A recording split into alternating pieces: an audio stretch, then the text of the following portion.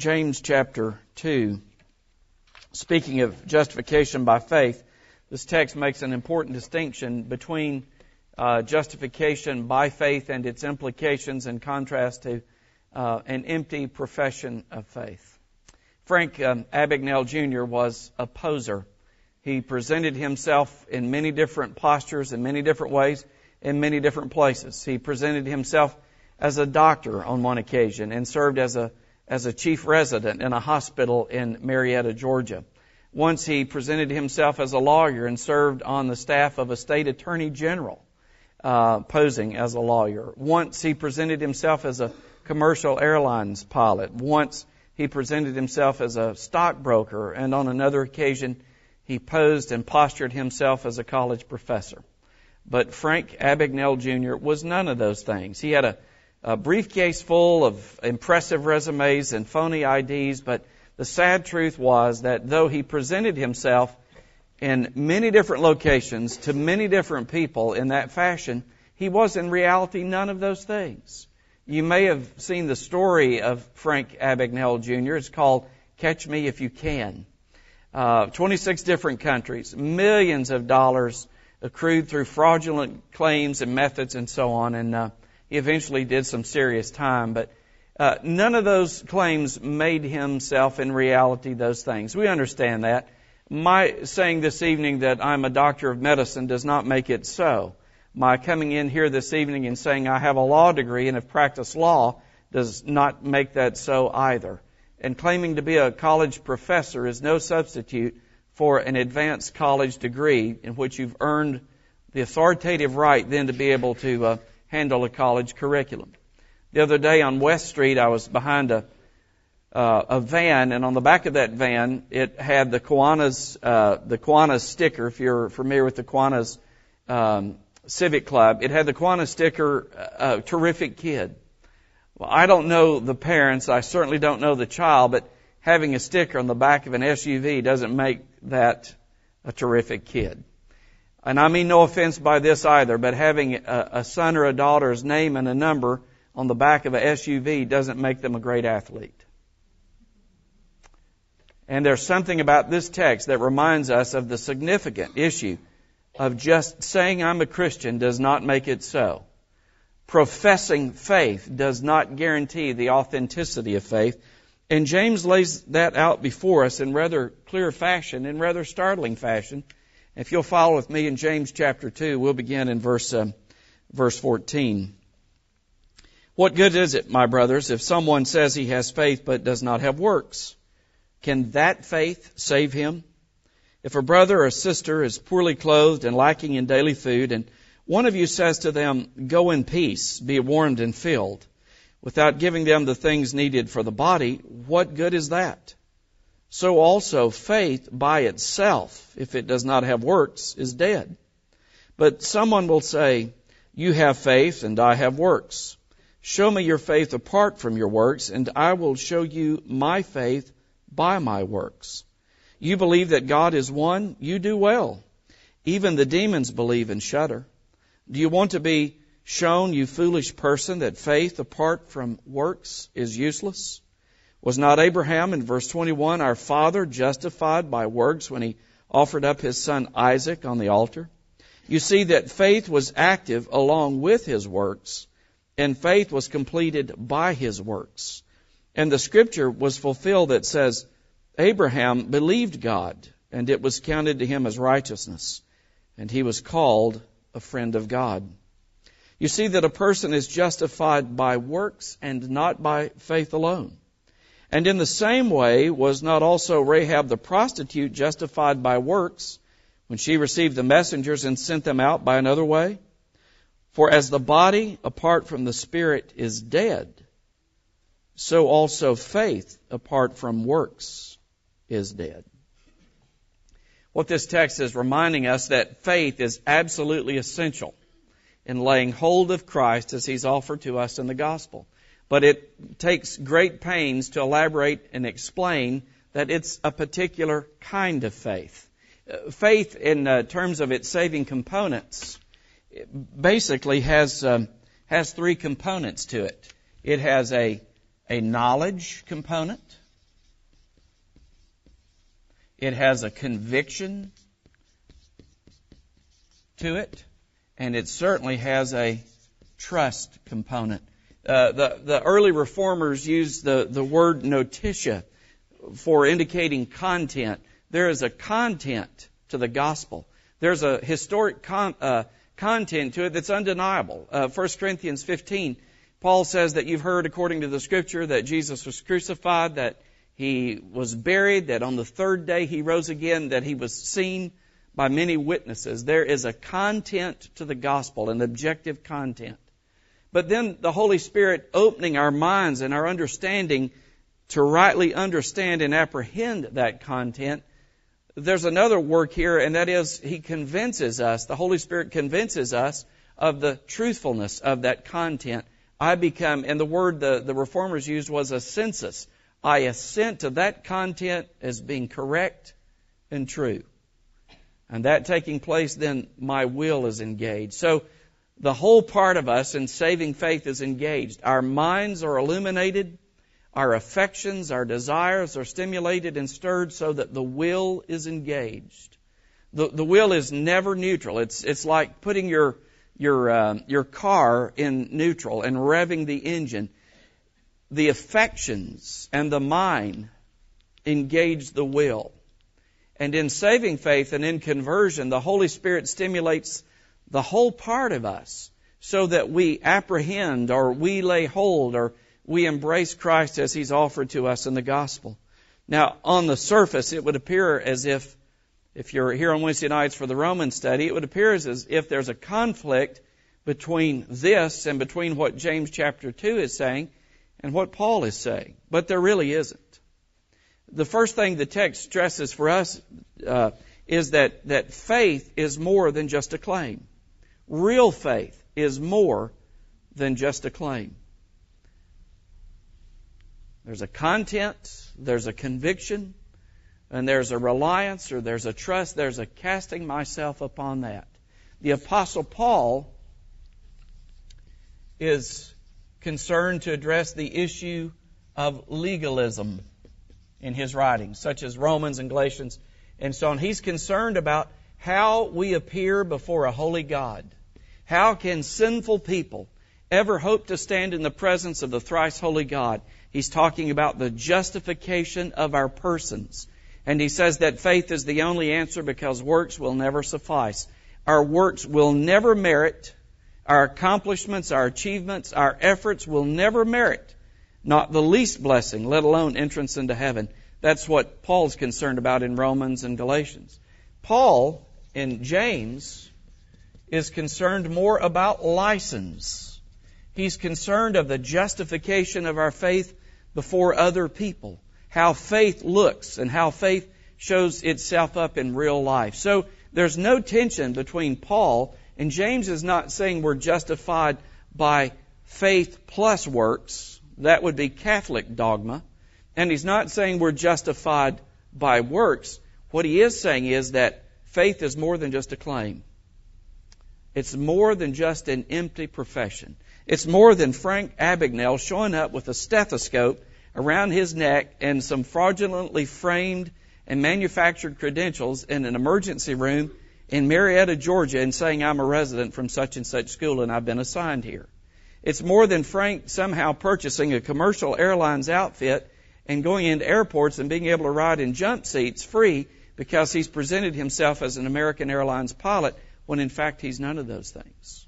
What James is saying in the opening verses here in our text this evening is that real faith, faith that saves, faith that lays hold of Christ, is more than an empty profession. It's more than an empty proclamation. It moves beyond my lips to the engagement of my life. Let me give you some examples of how this plays out in real life. Now, I'm sure none of you here watch cheap, mindless tabloid TV. But let's assume for a moment that you do, or somehow or another, in surfing to the Discovery Channel or the Christian Channel one night or Fox News, you happen to pause on A&E and see a rather cartoonish-looking character by the name of Dog the Bounty Hunter. Yeah, some of you have paused too long, I see. All right, before they go out to apprehend a felon, a ruffian, what do? They pray. They join hands and they pray. And they pray in the name of Jesus. And then they go out, and what kind of language does he use? He's bleeped, but you can read lips, can't you? It's ribald language. It's ripe language. You know, the wife, his cohort in apprehending these ruffians and felons. You know exactly who I'm talking about. Rather cartoonish herself, one might say. Well, she and Dwayne, or Dog as he's known, lived together 14 years and had several children without the benefit of the bonds of matrimony. The Scripture would call that sexual immorality. A fancy word for that is fornication. It comes from the word porneia, which has to do with all manner of sexual sin. It falls in line with the great self-deception of 1 Corinthians 6 and Ephesians chapter 5. Do not be deceived. And then it lists among those as the sexually immoral as being those who have an inheritance in the kingdom of God. So you can join hands and you can invoke the name of Jesus, but it is nothing more than a license and an empty profession, because your language and your lifestyle doesn't match the name that you invoke. What about Cher, who's retired for the umpteenth time? Have you ever seen footage? They gather in the back and they join hands and they pray. And then she goes out and delivers a performance that does not exactly match the invocation of the name of Jesus before that performance. This is the kind of thing that James is addressing. He's not talking about being justified by what we do, but he's saying because we are justified by a faith that's more than an empty claim, it shows up and translates itself into real life. For those of you who like athletics, it's the athlete who scores the touchdown and punctuates it by looking heavenward and pointing. And yet the point doesn't match the character of the lifestyle.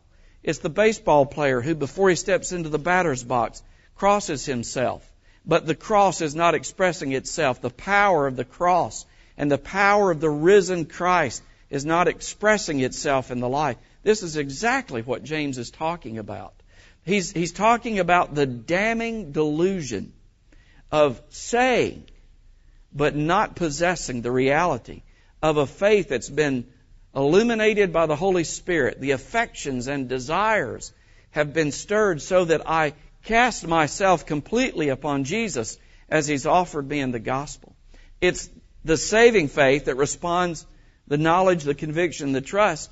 It's that kind of faith generated by the Holy Spirit that responds to the repeated invitation of Jesus in the Gospels, where He says, if you want to follow me, then deny yourself, take up your cross, and follow me. We can't do any of that apart from the regenerating work of the Holy Spirit. But we can say that we have done so. We can have raised the hand. We can have repeated the prayer. We can have signed the card. We can have done all those external mechanisms without it translating itself into the fabric of our life. Many years ago now, about 2 a.m, I was awakened out of a dead sleep with a pounding on my front door. And of course, it's jarring to be awakened in the middle of the night like that. You know those phone calls that you get, the wrong numbers at 2 a.m? And I don't know how it affects you, but it jolts me out of sleep. And the first thing I think of, this is not good news. So the pounding on the door at 2 a.m, my first thought was, this is not good news. And I throw on some clothes and I go to the door and I open the door, and standing there is a very intoxicated Joe David Chappell. And I went from concern to rage. He had had a fight with his wife, and here he was, just raving lunatic drunk on my front porch at 2 a.m. in the morning. I invited him in, and once I regathered my wits and said, I'm a spiritual man and I need to do something spiritual for this guy, I began to talk to him. And here's what he said. Through slurred speech and hardly able to stand, he said, after I've come to Christ, it no longer matters how I live. Because I'm saved by grace, I can live however I want to. Because once in grace, always in grace. My friends, that's a damning delusion. It's a damning delusion because it separates, it renders asunder the things that God joins together in the mechanisms of conversion. And that's exactly what James is talking about in these opening verses. He's addressing in verse 14 and the verses that immediately follow a faith that's empty by highlighting and emphasizing that real faith is more than a saying. Look at verse 14 again. What good is it, my brothers, if someone says he has faith, but he does not have works? In other words, there's not fruit of a converted life. There's not a change of inclination and of lifestyle. Not talking about perfection and not talking about sinlessness here, but a reorientation of my heart and the motives of my life and a realigning of my affections and my desires. And he repeats, not only says in verse 14, but look down at verse 16. If one of you says to them, go in peace, be warmed and filled, without giving them the things needed for the body, what good is that? In verse 18, but someone will say, you have faith and I have works. To which he replies, show me your faith apart from your works. I will show you my faith by my works. The Scripture never separates those two things. It does not put works before faith, but this is the way it's properly said. We are saved by grace through faith alone in Christ alone. But the faith that saves is never alone. Because it's a faith that is generated by the quickening, enabling, converting power of God the Holy Spirit, the third person of the Trinity, comes into a person's life and brings them from death to life and to faith and repentance. And He stirs the affections and He illumines the mind and the will is engaged so that I lay my whole self upon the Lord Jesus Christ. And I just don't receive Him as Savior. But having received Him as Savior, I also accept Him as Lord, as a new Master, to whom now I am submissive with the direction and orientation of my life. Not sinlessly so, not even consistently so, not perfectly so, but there's a fundamental change in the motions of my heart and the orientation of my inward person, my inward being. I say I believe, but is that faith made visible? Does it show up in our language? Does it show up in our appetites? Does it show up in the kinds of jokes that we tell? Does it show up in the animation of our being, the motivations of our life? Are the fountains, the springs of our inward person inclined in a different direction? We lived in Florida for almost a decade, and we'd been there 1 year, and we felt like in order to be true Floridians, we needed to plant some citrus fruit and be able to go out in the mornings and pluck oranges off a tree and have fresh squeezed orange juice. So we planted an orange tree at the edge of the back of the house, and we waited for approximately 8 years for there to be one sprig, one sign, one evidence somewhere that this was an orange tree. I never pulled the first thing off that orange tree. Now, you could come in to visit us, you could come in the yard and you could say, what kind of tree is that? And I could say, it's an orange tree. And you could say, well, prove it. I couldn't. There was no evidence whatsoever of that being an orange tree. That's the thing that James is driving at in the opening verses here. Verse 14, someone says he has faith, but does not have works. Can that faith save him? And the grammar of the text demands a no answer. No, that kind of faith is not saving. He gives this illustration in verses 15 and 16. A destitute person, a brother or sister, comes in need of food and clothing. They lack what is necessary to survive. And our only response is the pat on the back. And we say, well, man, that's tough. We quote a few platitudes. When the going gets tough, the tough get going, be warmed and filled. And we send them out still hungry and still improperly clothed. And that's what he's illustrating here is the nature of a faith that merely says and does not do. We had some people who came up from Hurricane Katrina.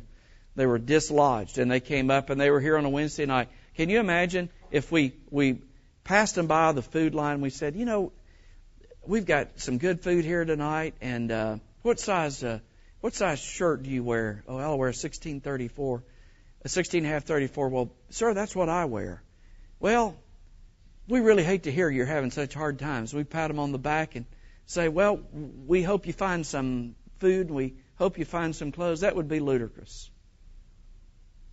It's just as ludicrous, but eternally damning to simply say, but there not to be a corresponding reality in our hearts and in our lives. The empty words don't help those to whom they're spoken, and the empty words of a profession does not save us either.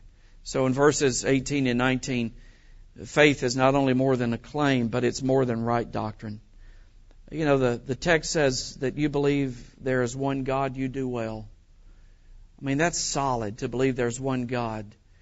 That affirmation comes right out of the Hebrew affirmation in Deuteronomy chapter 6, verse 5. Hear, O Israel, the Lord our God is one. It was the Shema. It was the orthodox creedal statement of every believing Jew to believe that there is one God. Not many, but one God. And James is affirming the rightness of that creedal statement. And he's actually putting it in the lips of demons in verse 19, the latter part of verse 19. He's saying the doctrinal affirmation, in substance, there is one God, mouthed by demons, is orthodox and correct, but in their case, it's not saving or converting. In fact, demons recognized Jesus. They recognized Him as the Holy One of God. They understood there's a coming day of judgment and torment. They said, have you come to torment us before the time? They understood that there was a coming day of accountability. They recognized His power and His person. There was nothing converting in their recognition.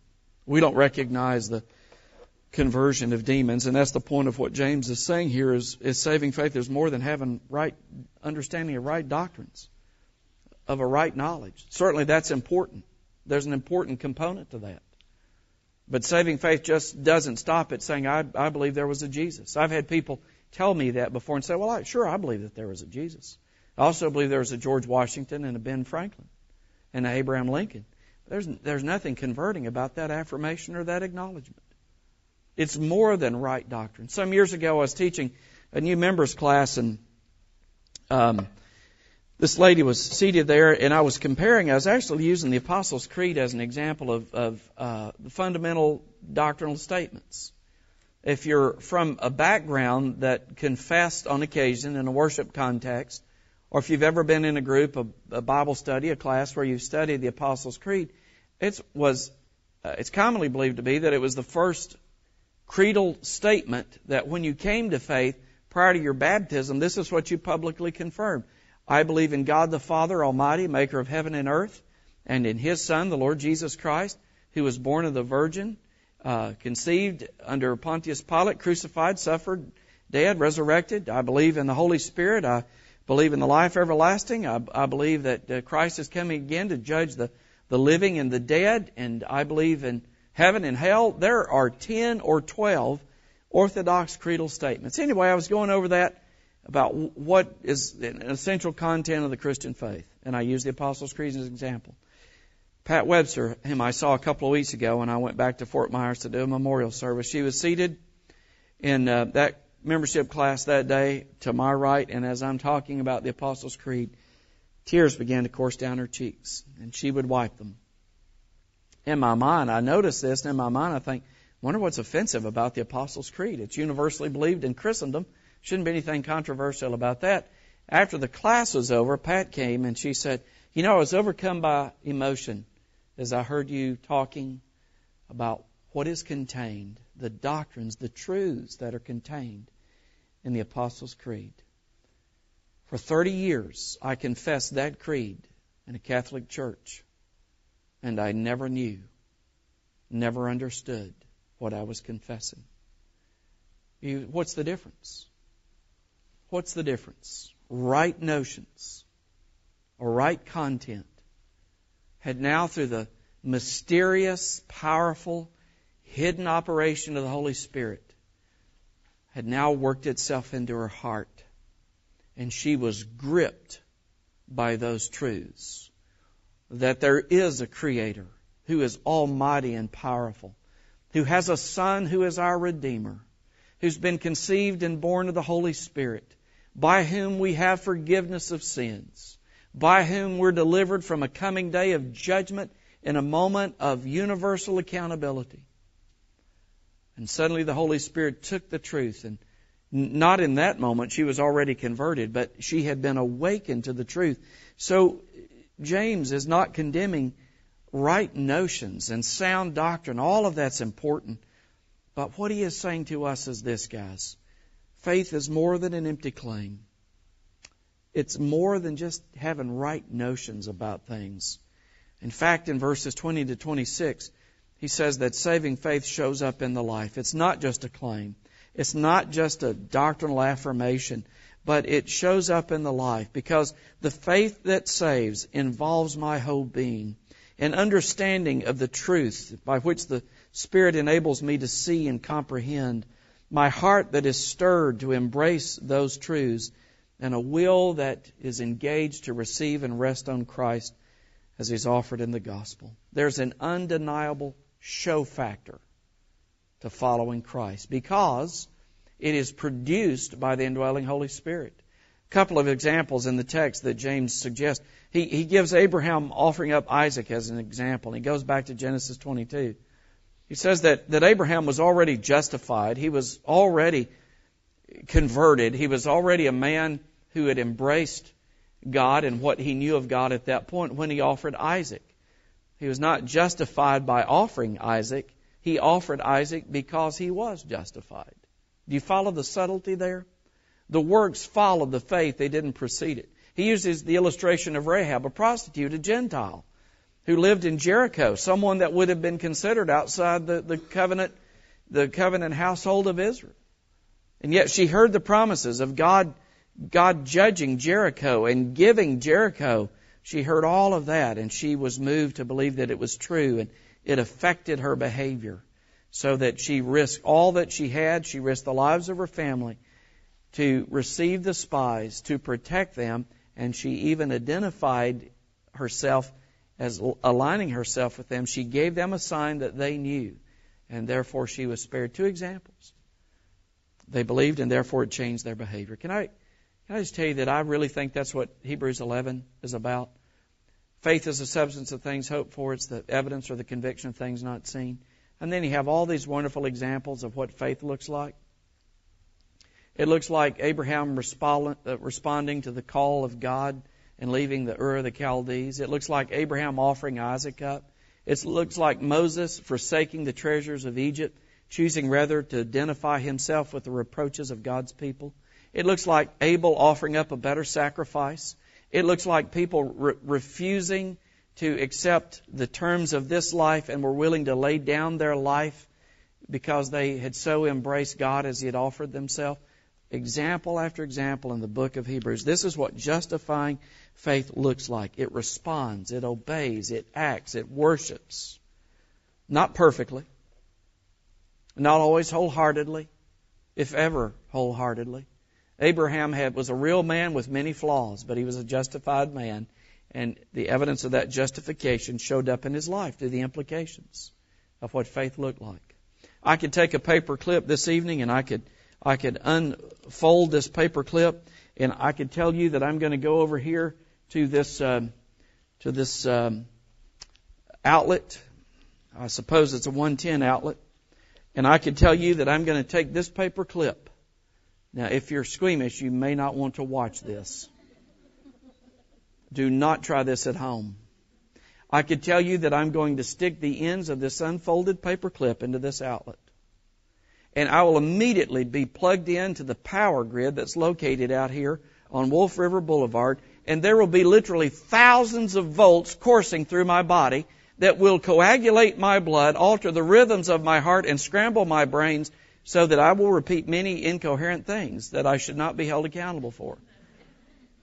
Now watch this. I now have thousands of volts passing through my body. You don't believe that. And you know why you don't believe that? Because you know that one touch of that 110 outlet with two ends of this paper clip, I will have an immediate response. It will be undeniable. And what James is saying is this: when there's real faith, faith that has been brought about by the mysterious, powerful, inward working of the Holy Spirit, it will inevitably show up in the life. And where it has not happened, it will never move beyond the profession to a possession.